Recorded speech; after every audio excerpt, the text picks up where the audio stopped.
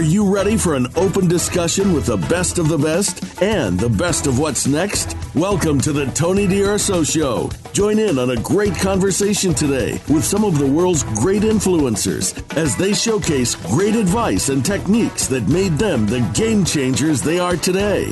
Now, here's Tony DUrso. Welcome. I'm your host, Tony DUrso. I interview elite entrepreneurs, and I thank you for joining us. This show is dedicated to helping you turn your vision into reality. And today, we're going to discuss something I've been waiting for. The title is Winning Customer Love with Howard Tiersky. Now, that's pretty cool. Now, guys, listen up. No doubt your company sells something, whether it's a physical product or a service.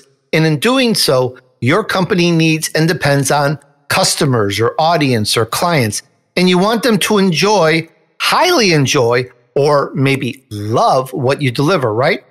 And you want that customer to come back to you again and again, depending on what you sell, or at least give you some referrals, some nice kudos in social media. We all want that.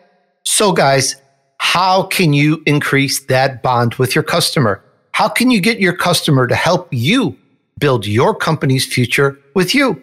And I'm talking short term, not an approach that takes years and years and years. We all want it fast, right? Well, meet Howard Tiersky. He's the CEO and founder of From, that's F-R-O-M. And he's the Wall Street Journal best-selling author of Winning Digital Customers with the subtitle, The Antidote to Irrelevance. It's very interesting. Howard helps companies grow revenue across digital channels by supporting the customer journey resonating with today's hyper-connected audience. Okay, guys, get ready to adjust your mindset as we dive into this topic today. And by the way, if you like what I'm doing, everyone, please rate my show at TonyDUrso.com/review. And if you're watching this on video, YouTube, or Rumble, would you kindly subscribe, like? On Rumble, you got to hit that plus sign and comment. And also, this is really important. This is why you have friends. Please share this with your friends that you believe would be helped by this. That's what friends are for. This is great advice for them, and I thank you kindly in advance. All right, let's get into winning customer love with Howard Tiersky. Hi, Howard. Welcome to the Tony DUrso Show. Oh, hey, Tony. Thanks so much for having me. Howard, the honor is mine, and we're all looking forward to learning more about winning customer love. I mean, come on. We all want more love, right? Yeah, absolutely.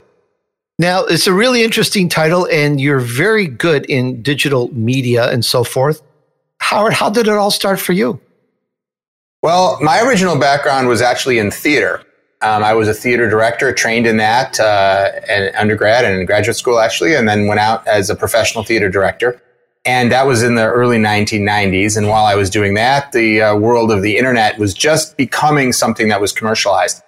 And, frankly, I wasn't earning an enormous amount of money as a theater director in my early stages of my career. So I was doing other things to supplement my income. And part of it was doing graphic design. And so as the demand for the first era of websites started to come about, I started to focus on that in parallel with my theater directing. And I quickly realized that so many of the things that I loved about creating theatrical experiences were also a part of creating digital experiences, bringing together technology and creativity, telling a story, engaging with an audience, creating an experience that people could, interact with in one way or another. And so I got sort of drawn more and more into the digital world. And as the capabilities of it became greater and greater, I just wound up, totally consumed by it, and eventually pretty much stopped doing things in the traditional theater and have my career's been focused in the world of digital ever since. It's a very interesting segue from theater acting, which is in front of people and you perform and you do it live right there, to behind the scenes in a way, digital marketing. I do digital marketing as well. I understand it. Maybe we have from different angles we approach it. And so what's that vision that you have is like, I'm going to leave the theater and learn how to market in other people's products? I mean, can we dive into that vision a little bit? Sure. Well, like so many things in life, it's not a sudden choice. I was doing these things in parallel, and you sort of get drawn in one direction or another in one's career. But I just found, I love creating experiences, and my work in the theater wasn't typically as an actor or performer, but as a director, bringing together an experience. And, as I say, so many of those same things are present when you create any kind of experience, and creating a digital experience where you're adding, elements of visual design and storytelling. And of course, one thing that's cool that you can do with the world of digital that you can't do so much in the theater. In the theater, you can try to inspire people to take action or to do something. But in digital, you can actually enable them to do it. You can create tools that actually allow people to create things or build things or order things or, get assistance in one another. So that's an added component that you can do in digital. So it just, I just became endlessly fascinated by all the things that we could do. And of course, today, it's such a huge part of everybody's life. I mean, I feel so privileged to be in this space because the world has changed so much since then. Digital is a key part of how we do almost everything today, from, working to dating to, everything, healthcare, personal finance. I mean, you name it, digital is probably at the center of it, even more so now as a result of COVID. And so I feel very privileged to be able to play a role in shaping digital experiences that are woven together, so much a part of people's lives. Howard, did your live performances and what you did in the theater, were you able to use any of that in what you do in digital media? Because you're so good at it. And I'm just wondering if there's any kind of tie-in or parallel in terms of that experience that you were able to bring over. So many, so many. I'll mention a few, but there are dozens of parallels. I'll mention two off the top of my head. The first is collaboration. To make a theater production successful, you have to bring together a variety of people with different talents. Actors, as you said earlier, technical people, people doing different types of visual design, like lighting design and set design and costume design. And when your role is as the director, your job is to harmonize all this together and make sure everybody is working together effectively to create the experience.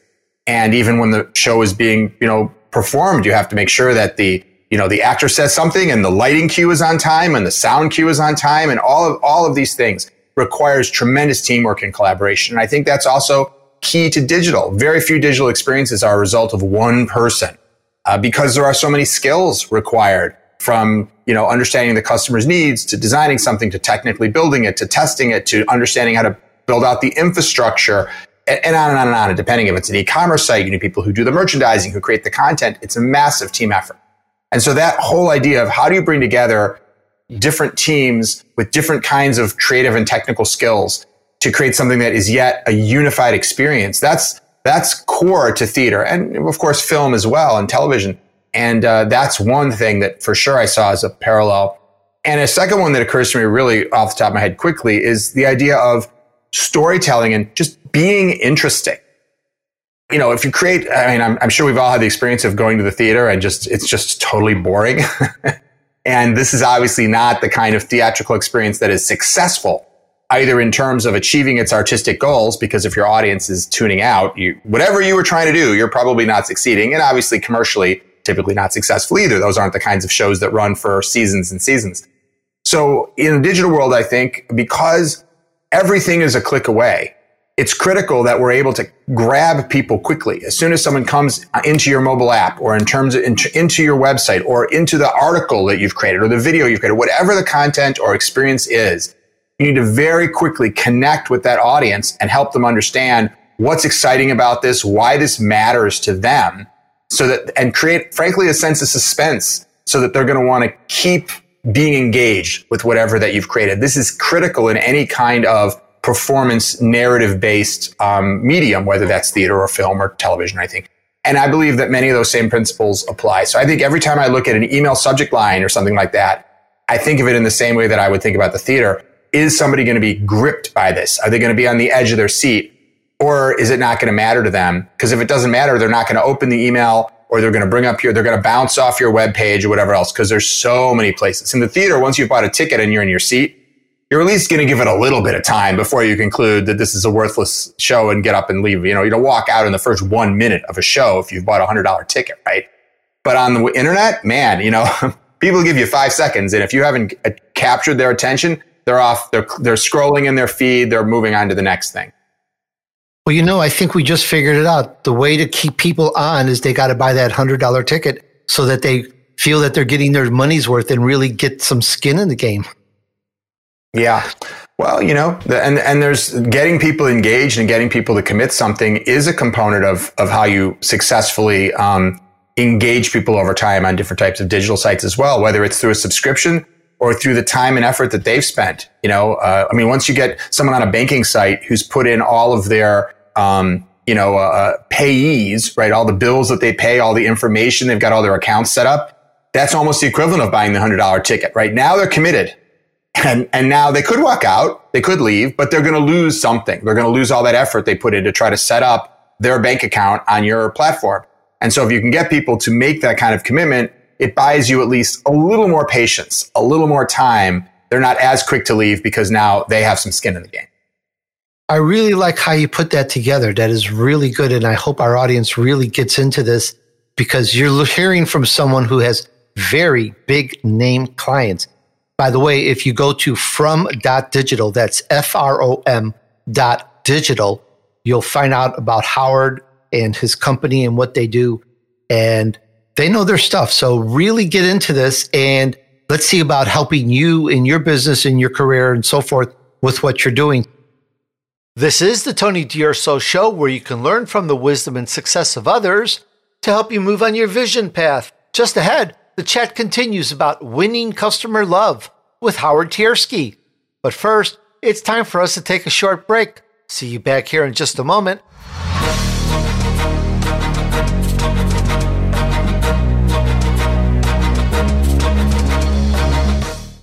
We like to say, quote, no big, end quote, but the truth is little things can really add up, and suppressing emotions only gets you so far. Needing help doesn't mean something's wrong with you. It means you're human. We all talk to our friends when we're experiencing issues, but they don't always give the advice we need. Getting unbiased feedback and advice from a licensed professional can be refreshing and actually rewarding. Friends and family are the most important people in our lives, but in rough times, sometimes true colors show up and doors can get shut in our face, or we just don't get the help we really want. We all have times when we think something wasn't a big deal and then realized it had more damaging effects than we thought, and we should have gotten help sooner. It's okay to ask for help. We all need it at times. I have my go-to person to talk about rough matters. I'm so glad to have the help when I need it. I sincerely think you should too. Check out Talkspace. I know you'll love it. TALKSPACE. The Talkspace app makes it easy to connect with your licensed therapist on your schedule without having to wait weeks before your next appointment. You can go anywhere and take your therapist with you. Talkspace works around your schedule at your convenience. Send and receive unlimited messages with your dedicated therapist in the app. Schedule live video sessions with your licensed therapist from anywhere. Talkspace therapists are experts in dozens of specialties, including anxiety, depression, relationships, and more, to help you start feeling better. So let's do this. Start feeling better with a single message. Match with a licensed therapist when you go to Talkspace.com and get $100 off your first month with the promo code TONY, TONY. That's $100 off when you use code TONY at Talkspace.com. That's TALKSPACE.com, code TONY. All right? Check it out and tell me how you like it. Talkspace.com, code TONY.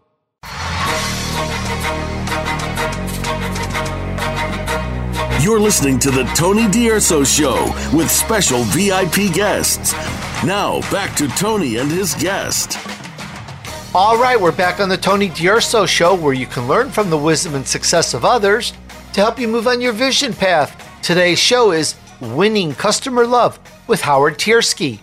Check out my new book, Imen of Atlantis, IMEN. Volume 1 is called Bitten.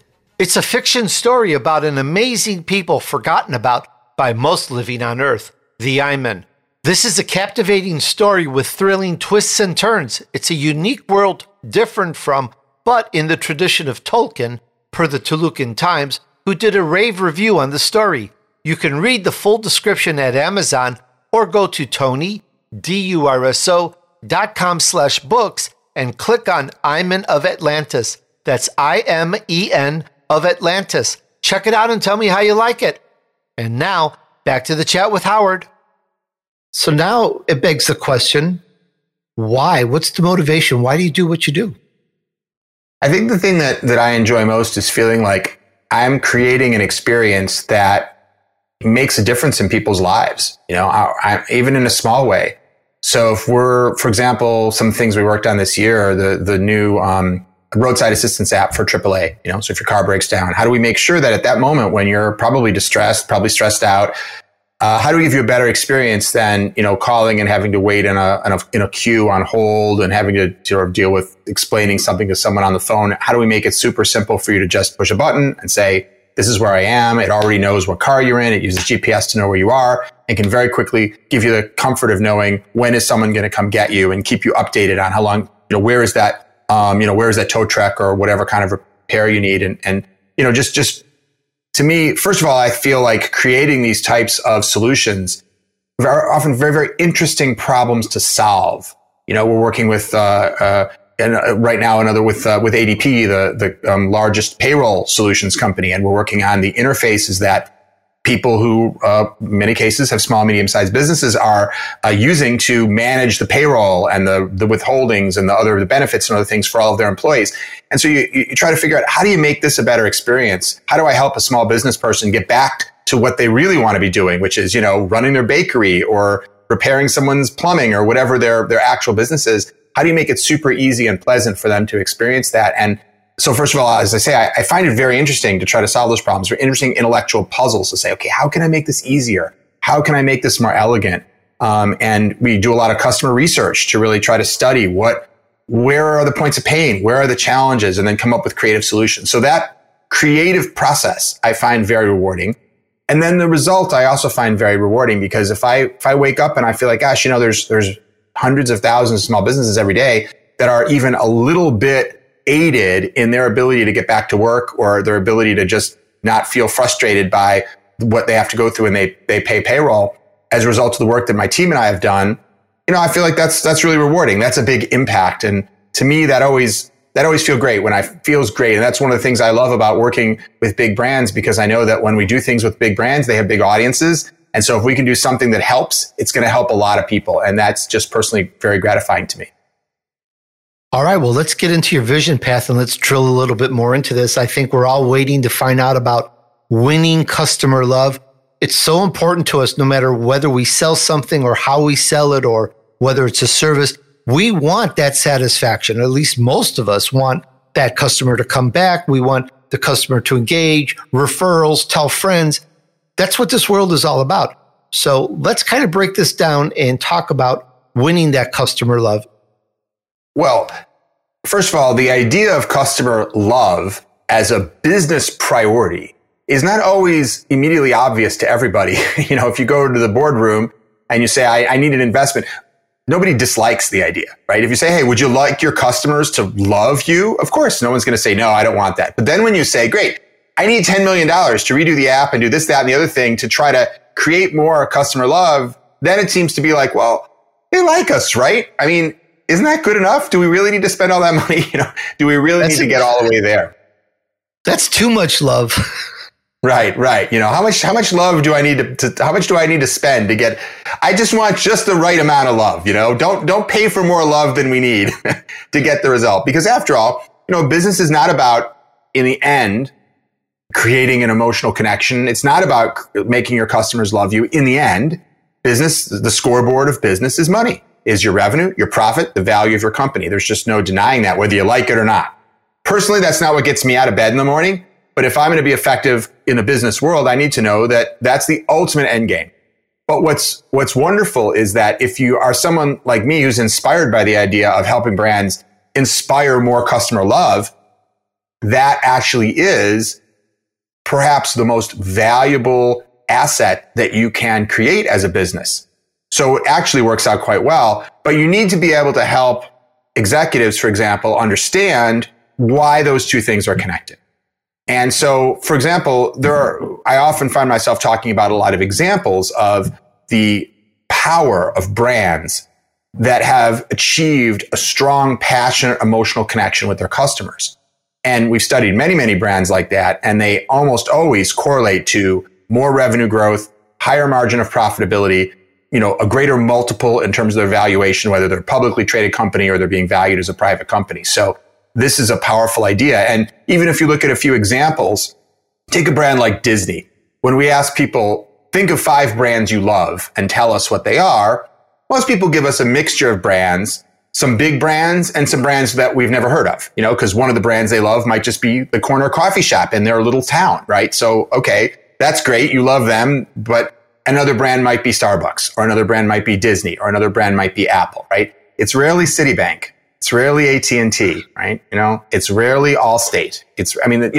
So we kind of know that there are these brands that have really inspire love, Ben and Jerry's, yes, Bressler's ice cream, sorry, no, typically not, But if you look and start to do some comparing and you say, okay, well, Amazon's a brand that's widely loved, what's their stock price growth look like, et cetera, versus a brand that's maybe in a similar space, but doesn't have that, compared to Barnes & Noble or compared to some other online retailers. So, for example, if you look at Disney, a brand that is very often cited as a brand that people feel a great deal of passion toward. Not everybody, of course. No brand is loved by everybody. That's not the goal. The goal is to be loved by your constituents.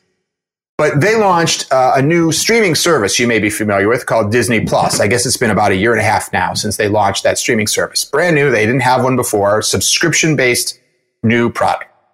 Within 3 months of launching that service, they had as many subscribers as Hulu has, and Hulu had been in that business for more than 10 years. And they were at 50% the number of subscribers of Netflix, the industry giant. That's the power of having a loved brand. You can bring a new product to market and see, even in a category that you weren't in before, and see that kind of immediate adoption. Or just look at the stock price. Look at the stock price of Apple compared to Dell. Apple's share prices are up almost 500% over the last 5 years.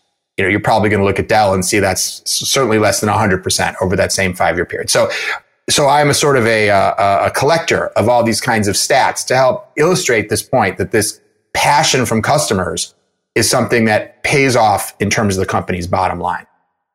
Does the love continuum fit in this, and how? Yeah.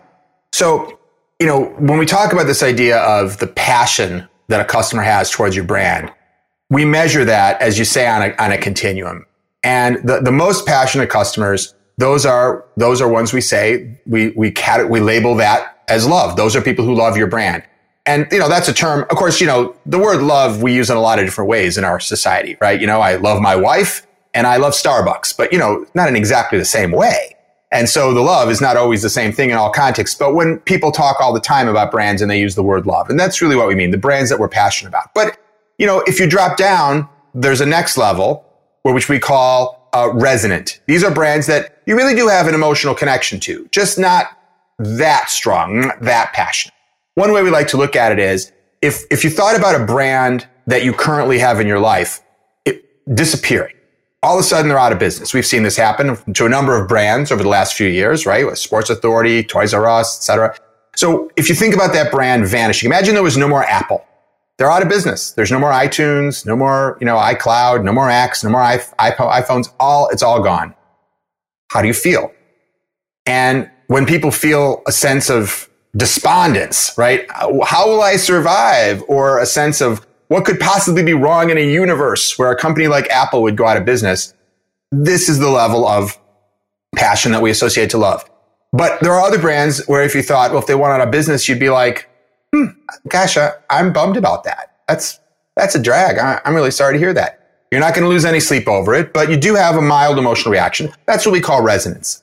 And the next level down, that's when someone says, this brand went out of business, and you say, okay, thanks for letting me know. There's something I need to do about that. Meaning, you don't really have a feeling about it. But for example, if Chevron went out of business, I wouldn't be sad.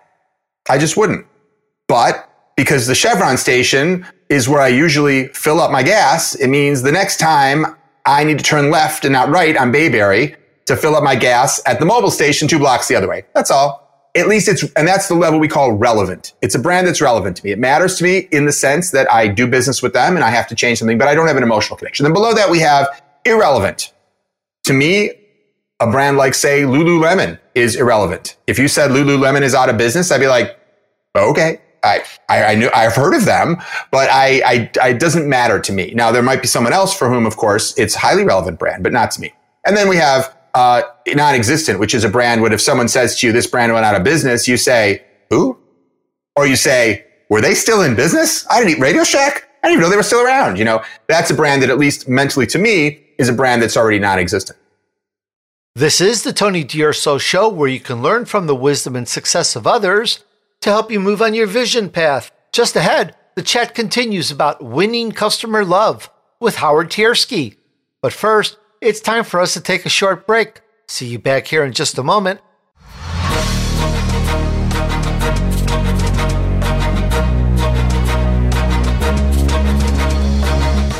In the competitive world of advertising, marketers are always looking for an edge to accelerate growth, reach new customers, and get measurable results. Today, they're turning to the best-kept secret in marketing, direct mail reinvented for the digital world by Postie. That's Postie. They've transformed direct mail by adding all the digital marketing capabilities found in channels like Facebook, Google, and YouTube. In my day, I did a lot of direct mail. Back then, you had to get the company's mailing list printed on a tape or on actual sticky labels, and you would hand that to the printer who would print your material and then put the address on each one and then mail it out. It was a lot of work to do, and you only had access to your company's actual mailing list. Today, it's so different. For starters, you don't need your own mailing list. Postie takes care of that for you. Imagine that. Just give them your demographics of the ideal customer who would be interested in your company's products or services and see what they can do for you. And once that's set, it's so easy. Are you ready? Here we go. 1, you select your audience. 2, you upload the creative. And 3, you hit send. That's it. And you get to measure results in real time. Postie allows you to run direct mail like a digital marketer. Postie's platform is a one-stop shop that does it all for you. Build audiences, set up campaigns with A/B tests, approve creative, and track results in real time. Think of it as your direct mail easy button. Postie integrates with your CRM, accesses data sets, and builds lookalike models from over 250 million U.S. consumers.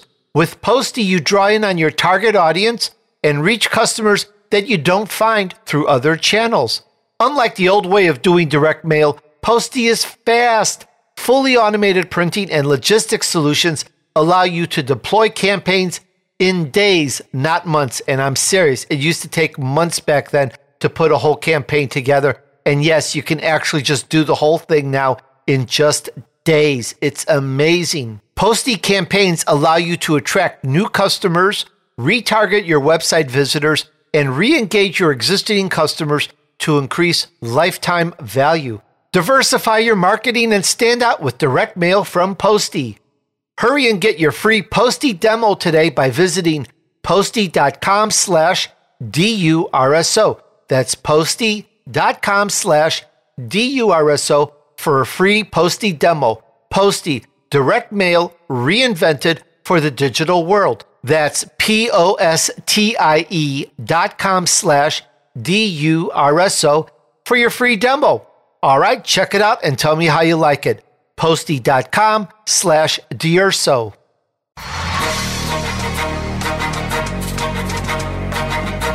You're listening to the Tony DUrso Show with special VIP guests. Now, back to Tony and his guest. All right, we're back on the Tony DUrso Show, where you can learn from the wisdom and success of others to help you move on your vision path. Today's show is Winning Customer Love with Howard Tiersky. When you get a moment, please rate my show on the podcast platform you use to listen to my shows. If you have Apple Podcasts, that would be great. If you don't see anything there, you can always go to TonyDUrso.com/review and drop a kind one. Thank you kindly. And now back to the chat with Howard. But what's really cool is that brands can move on this continuum. I mean, after all, every brand starts out as non-existent. There was a time when Amazon didn't exist. Then for most of us, there was a time when it existed, but we didn't know about it. And then slowly we became aware of it. And then over time, many of us grew to love that brand. So a brand can move up that continuum. And of course, it can move down. You know, look at a brand like Kodak. For many people, Kodak was at least resonant. For some people, it was a loved brand. And of course, today it's largely a non-existent brand, or certainly a not relevant brand to very many, an irrelevant brand to most people. And so a lot of navigating the success of a business over time is figuring out how do you move yourself up that customer love continuum wherever you are. And certainly how do you avoid moving down? If you're already at love, that's wonderful. Congratulations. But you're still at risk of moving down. What do you need to do to make sure you hold on to that love and hopefully grow it rather than see it wane? Okay, so we want more love, of course, as we talk about over and over here in this interview. We want more love. The more people that like our brand, want our brand, use our brand, enjoy our brand, the more, like a snowball in a way, it grows and multiplies and so forth. We get that. Now, you brought up a point about customer love being not necessarily the same as loyalty.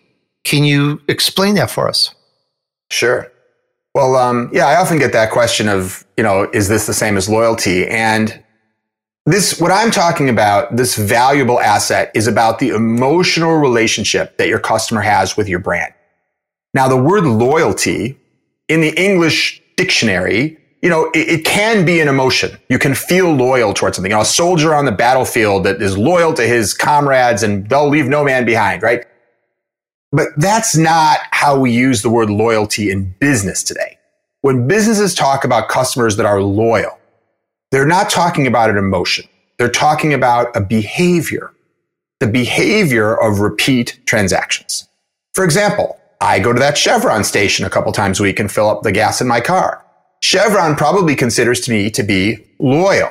Why am I loyal? Because they're right around the corner from my house. Not because I love them. I couldn't care less about them. Other than that, they're relevant to me because they happen to be convenient. Now, we certainly want that behavior of repeat transactions. Absolutely. There's nothing wrong with loyalty, but let's just not mix it up with a different idea, which is the emotional connection your customer has, which might result in loyalty. It might result in many repeat transactions. It might not. There are some people who love the Ferrari brand, but can't afford one and will never buy one. And there are other people who regularly purchase from a brand, but really have no emotional connection to it whatsoever. So the two can be connected, but they don't have to be, which is why I think it's important that we just not use the same word to mean the same thing. So that's the distinction to me between love and loyalty. And, a lot of people also talk about loyalty in the context of loyalty programs, like points-based programs, like airlines have, or credit cards, or Starbucks, punch this many holes in your card and you get a free Frappuccino. And, these are really just discounting programs, right? These are just really bundling programs. Buy 3 of these, you get 1 of these. Fly this many times, you get a free flight. Again, nothing wrong with motivating customers with offering them great deals and discounts to motivate repeat purchase, but not an emotional thing. So I just like to keep those two things separate, because really the bigger power, we know from so much research that customers make decisions largely for emotional reasons and then justify them rationally. So connecting with people emotionally is much more powerful than giving them a logical, rational reason to do business with. Hopefully you're doing both, and that's going to be the most powerful scenario for driving customer growth, customer retention, et cetera. I am so clear now on the difference between customer love and loyalty. You did a great job of really separating that out as two totally different items. And of course, we all want that love because the customer will drive that extra mile or that extra couple blocks to get our gas because they love us, or to get that coffee a little bit further because they love the experience. They're beyond loyal. But I get the difference really well. And now everyone's been waiting. How do we win that love? How do we go about achieving it? How can we grow that love? Let's kind of dive into that now and talk about how to grow customer love. Sure. Well, I have to admit that for someone who talks a lot about love, what I'm about to describe to you is not going to sound very romantic, because one of the things that we sought to do at my company, because we work with so many brands trying to help them inspire customer love, is answer the question, well, how do we reverse engineer love? How do we make love something that we can reproduce in a predictable way? Because of course, many of us think of love as this magical thing, the angels, the arrow, in your heart. It's this, fairy dust, right? But in fact, it's an emotional state that people get in. And I'm not here to speak about, personal love or love between, husband and wife and all that. So I don't want to, offend anybody. But when we talk about the love of a brand, it turns out that there are some things a brand can do to inspire that kind of passion in their customers. And the good news is actually, there's really just three things. There's sort of a hierarchy of three key things you can do that when you do it, you're highly likely to inspire that feeling of love. The first, the base of our sort of love pyramid, if you will, is to very consistently meet your customers' needs. And in whatever domain you are in business in, right? If you're a plumber, you're meeting their needs in terms of their plumbing, et cetera. If you're an airline, it's in getting them places. So within that domain, be completely rock solid, reliable in meeting their needs. Now, that is not enough to inspire love. But if you aren't doing that, it's going to be very difficult to inspire love. That's the base. The second thing on top of that, though, is to periodically and occasionally do things that delight the customer above and beyond their core needs and expectations. That's going to make the customer like you a lot more, because not only are you meeting their needs, but you're doing something extra for them, something you didn't have to do. And that is likely to get customers to really like you, but probably not go all the way to love, because there's a third component that completes the recipe for love. And that third component is to stand for something that the customer resonates with, that the customer also cares about. And that can be something like we've seen a lot in the media lately about brands like Nike standing with Colin Kaepernick for Black Lives Matter, or Chick-fil-A being a kind of a right-wing, socially conservative, values-oriented company. And that's one way of standing for something. But there are many other ways. Ben & Jerry's stands for something. Whole Foods stands for something. Apple for sure stands for something. They stand for a non-political idea, but one of empowering individuals to be their maximum in terms of creativity and empowerment. So, so when you stand for something that your customer resonates with, this completes the recipe. And frankly, one of the challenges that many brands don't really stand for anything. And very often brands that do a good job meeting their customers' needs and even occasionally delighting them are left out in the cold on customer love, because in the end, they don't really seem like they really stand for anything. And maybe I'll just offer one last thought about these three levels, which is sometimes people ask, well, why does this work? And I think if I explain why it works, it'll also further the cementing of that it works. Because love, or any emotion, is created, if you study psychology, it's created from meaning, some kind of meaning. In other words, if I give you flowers and that makes you love me, or helps you love me more, it's not because flowers themselves, have something in their molecules which cause love, right? It's the meaning that you associate it with those flowers. What do those flowers say to you that make you feel that way about a person? So in this case, what is the meaning the customer creates when they see that you are very consistently meeting their needs? Well, they know that, you have to, you're in business, right? So they give you money and you provide them hardware or, accounting services or whatever else. So they know that you're motivated to meet their needs because that's the nature of their business. But when they see that you actually do it, you consistently meet their needs, the meaning that many consumers create, according to our research, is they get me. They understand me. Because the only way someone can meet your needs is if they really understand what they are. And so above and beyond just knowing that you're going to get what you paid for, so to speak, it illustrates to the customer, they understand me. And then when you do something extra, when you delight them, something you weren't being paid for, something you didn't have to do to get their dollar, the customer creates the meaning, they care about me. It's not just about the transaction, because they're doing something that they didn't have to do. That must be motivated by something more than just the transaction. So that tells the customer they care about me. And when you stand for something that the customer also cares about, that says to the customer, they are like me. We have something in common. And if you think about it in your own life, when you develop a feeling of love towards a person, whether that's a friendly love or a romantic love, if there's a person who you really feel gets you, and furthermore, you really feel cares about you, and furthermore, in some important way, really is like you, doesn't that sound like the kind of person you'd really want in your life? Doesn't that sound like the person that you would start to really feel a kind of a reciprocal feeling toward? That's why this combination of meanings inspires love. And that's why this is the recipe for even for a brand as well as for people, for customers. This is the Tony DUrso Show, where you can learn from the wisdom and success of others to help you move on your vision path. Just ahead, the chat continues about winning customer love with Howard Tiersky. But first, it's time for us to take a short break. See you back here in just a moment.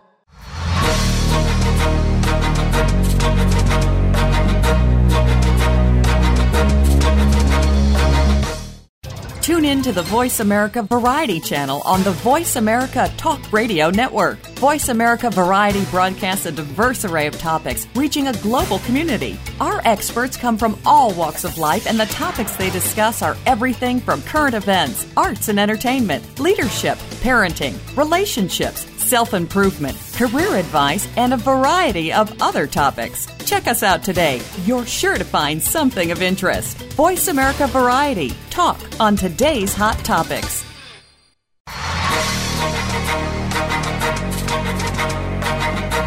You're listening to the Tony DUrso Show with special VIP guests.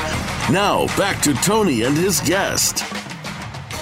All right, we're back on the Tony DUrso Show, where you can learn from the wisdom and success of others to help you move on your vision path. Today's show is Winning Customer Love with Howard Tiersky. Here's a shout out to our friends and family, as they are some of the most important people in the world. We all make it with the help of these valuable people in our lives. Take a look through some of your best friends and share this show with anyone you think would be helped by it. Thanks for sharing. And now, back to the chat with Howard. Howard, in over 500 some interviews, I can't think of any time where we talked about business love and really bringing that up. We've talked about loyalty. We've talked about all sorts of things, but this is a really great point of view. So if we meet their needs, if we can delight them and give them something, perhaps something that they really like and want, but they don't expect it, and if we can help resonate with their values, now that means we need to really know who that business person is, who's that customer, who's that client, who's that audience, what do they like, what don't they? So we have to get into surveys to do those 3 points. We really have to take a lot of actions to find out who they are and what's important to them, right? Well, that's absolutely right. The easy part of the recipe is it only contains 3 things, and the 3 things are fairly easy to understand. The hard part is figuring out for your customers, what are those things? What are those needs? Just as you said it beautifully. That's not always so obvious. In fact, many companies don't even understand where they might not currently be meeting their customers' needs. They may think, well, I think I'm meeting my customers' needs. And then my company, for example, does a lot of research. We do customer interviews and ethnography and many social listening and a variety of different types of things to really try to get inside the mind and understand the feelings of the customer. And inevitably, we discover that there's all kinds of points of pain that customers have that brands aren't focused on. And that's the first step, is to really make sure you really know and understand the customer. And, I think that you need to approach this type of work with real humility, because it's tough.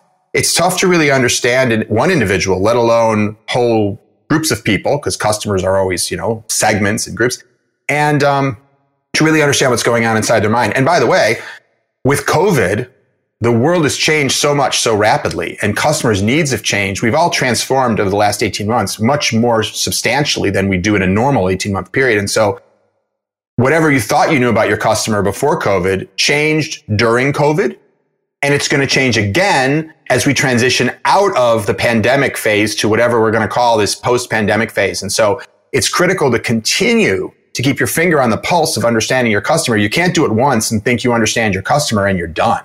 In fact, that's why we often see so many brands fall down that scale, because, how is it that you understand the customer and you're meeting their needs, but you still fall down the scale. And the answer is usually, well, their needs changed.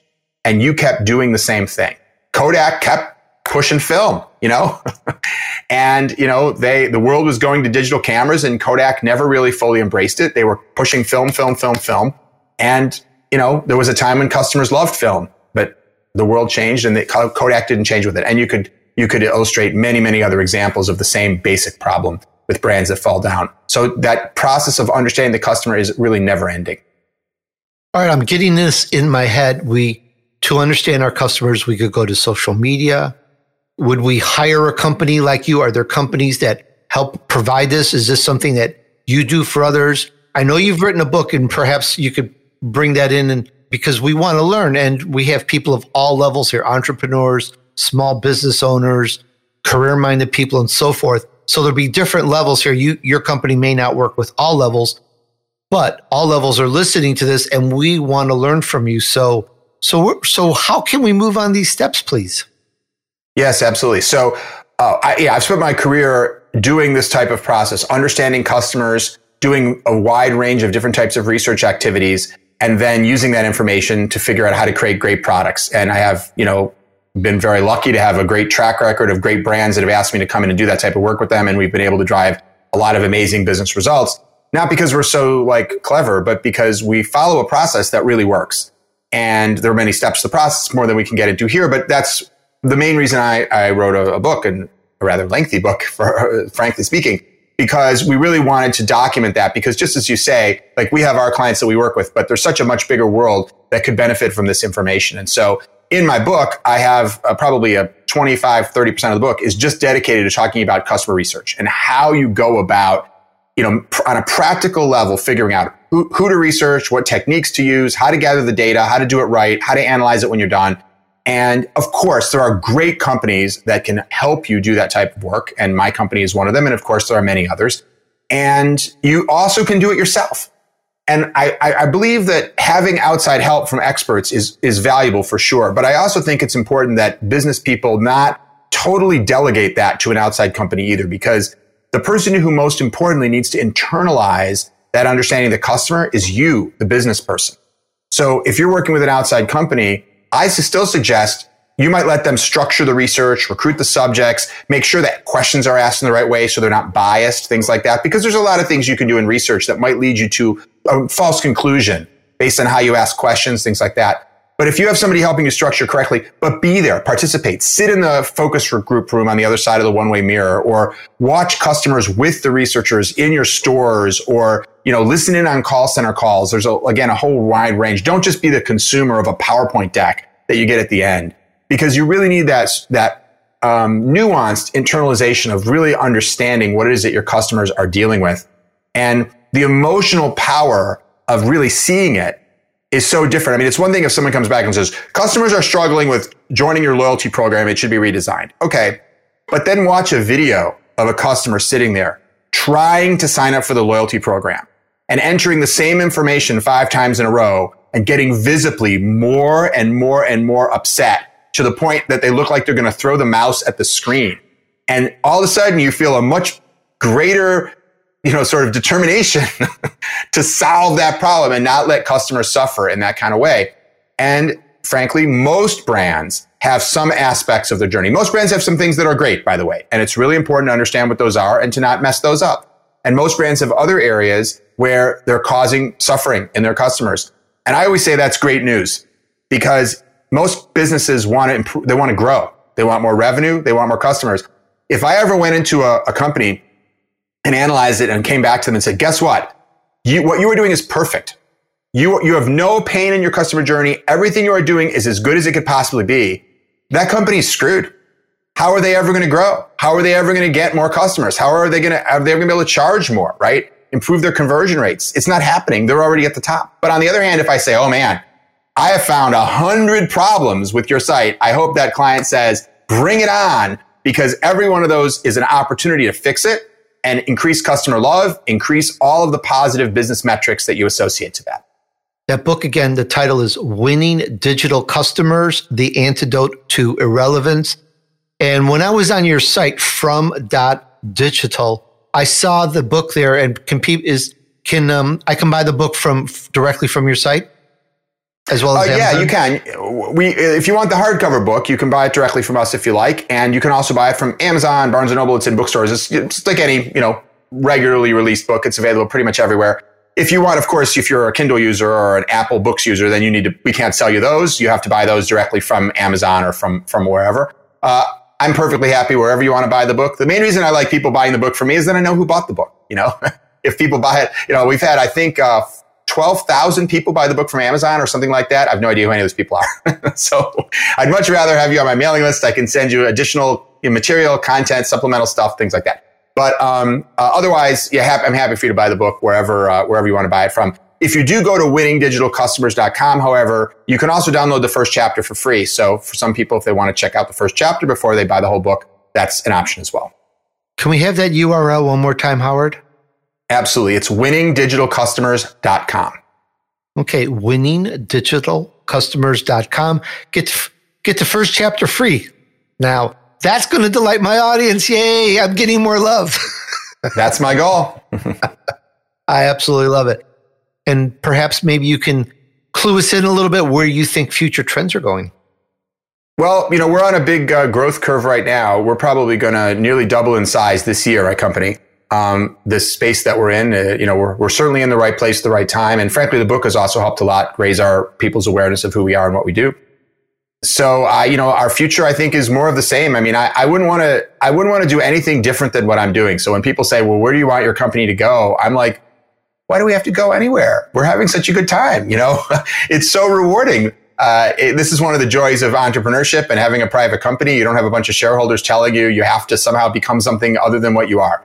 So, of course, it's wonderful to grow because it's an opportunity to bring in amazing new talent and get even more brands to work with. So I'm always enthusiastic about that.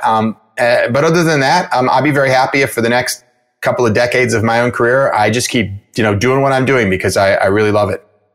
In terms of trends, I think it's going to be an interesting time. There's no question that people have changed a lot of their buying patterns as a result of COVID. For example, ordering, more food online, including like grocery delivery, things like that, ordering online, picking up in the store, things like that. And I'm sure we're going to see some COVID behaviors go back to quote unquote normal, right? I'm sure like people who haven't been to a movie in a year and a half will want to go to a movie. But I think there are other COVID behaviors that people have adopted that they're going to stick with. I think more people are going to want to work from home. I think I can't tell you how many people have said to me, wow, working from home has been great. I'm never going back to working 5 days a week in the office. I hear that like all the time. It's not that people don't ever want to see a human being in person again. They do in measured doses, but most people don't want it. So we're going to have to see. It'd be interesting to see how companies respond to that.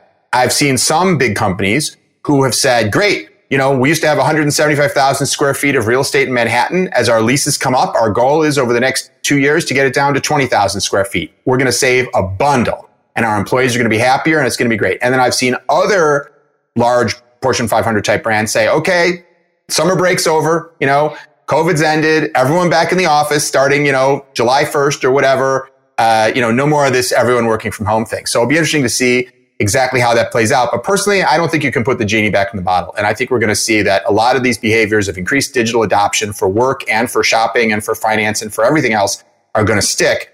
And as many people have said, this COVID period will have accelerated the digital transformation of the world by, at least a few years. Yes, indeed. It's changed so much. It's improved a lot of businesses, and conversely, it's hurt and harmed great number, but I hope it all works out well. And I hope everyone listens to this, and whatever you're doing now, whether it's something different or something new, whether you want to go up another notch in your business or several notches, or you're starting something, or you're working a job and you're looking to hack your job, get this book, check this out, listen to this interview again. We talked about winning customer love with Howard Tiersky, and I've learned so much. Now, I've done social media marketing. I've had my own lead generation company. I've talked about this before, and there's always more to learn. I absolutely love it. And again, remember, go to from.digital and just soak up everything that Howard has, including get that free chapter I remember, winningcustomerlove.com. Did I get that right? It's winningdigitalcustomers.com. I was close. But I'm going to GoDaddy right now to see if I can get winningcustomerlove.com. As one last question, bonus round. Why is it a digital customer versus a regular customer? And in your book title, you want to talk about winning digital customers. Does it have to be digital customers, or can you why that niche? Why that focus? Sure. So there's no question that businesses today need to be thinking about omni-channel. They need to be thinking about engaging with customers in digital touch points like websites and mobile apps and chatbots and Alexa skills, and engaging with customers in traditional ways. Hey, direct mail is still a valuable way of reaching customers. And obviously people still go to stores and have other in-person experiences. Absolutely. The reason I talk about the idea of digital customers rather than say digital businesses is that what I'm seeing today is that customers are becoming digital customers. And what I mean by a digital customer is somebody who's living a lifestyle with digital at the center. So for example, if you're Taco Bell, that doesn't mean you need to serve digital tacos. People want to eat real tacos. But what Taco Bell has done is recognize that digital customers who don't want to order at a drive-through window and wait while the food's prepared, they made a separate drive-through window that they're putting into their Taco Bells now. So there's one traditional drive-through for your old school kind of customer who wants to order and then wait, but then another for someone who orders on the app, and only when the food is ready, they just go up to the drive-through window. They've already paid, of course, and they get it and go. And of course, they have a faster experience. So that's changing your real world experience to accommodate the needs of a digital customer. And it's already a huge majority, and it's just going to become a larger and larger percentage. So to me, almost all customers are digital customers. And I think it's just so important that all businesses remember that. Howard, I want to thank you so much for sharing with us today. Oh, thank you, Tony. Really, really thrilled that you had me on. Hey, fellow entrepreneurs, thanks for hanging out with me while I featured an elite entrepreneur who took his vision to reality. I am certain this was as inspiring for you as it was for me to do this interview. I learned a lot about winning customer love with Howard Tiersky. We talked about, well, first of all, the difference between customer love and loyalty and how that breaks down. Yes, we want people to be loyal to us. And the next level up, in a way, is that love where it's they like our products, they like our services, and they'll drive that extra block or go the extra mile to get our products or services over someone else's because of that love. And we want to grow that.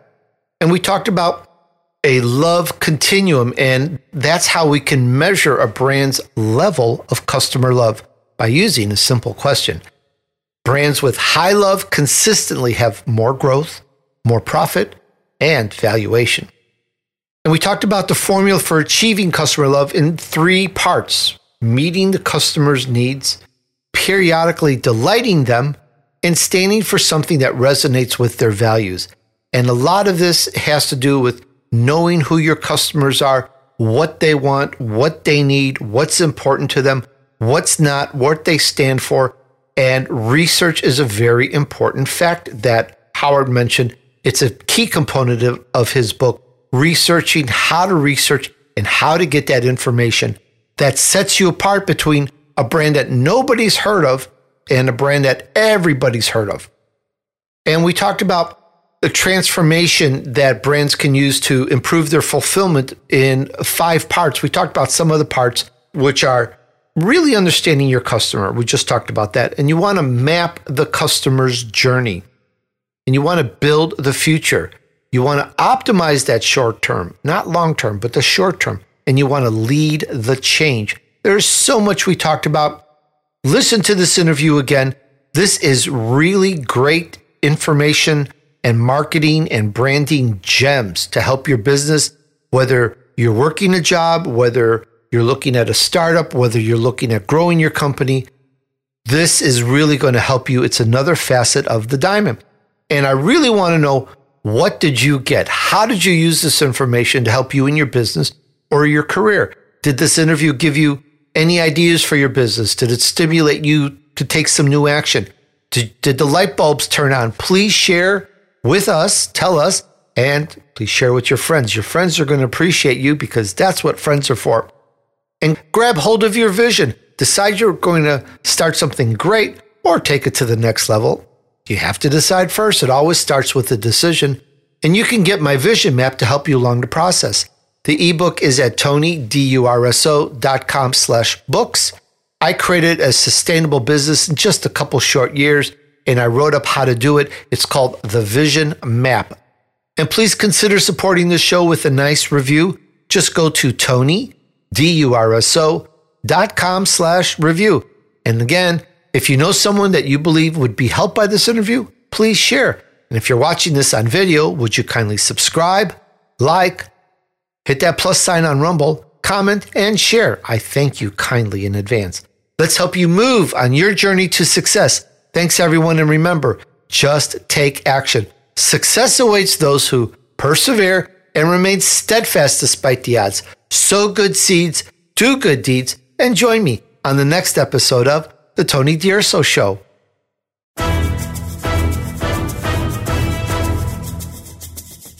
We hope you've enjoyed this week's edition of The Tony DUrso Show with his key influencers. Be sure to tune in again next Friday at 5 p.m. Eastern Time, 2 p.m. Pacific Time on the Voice America Influencers channel.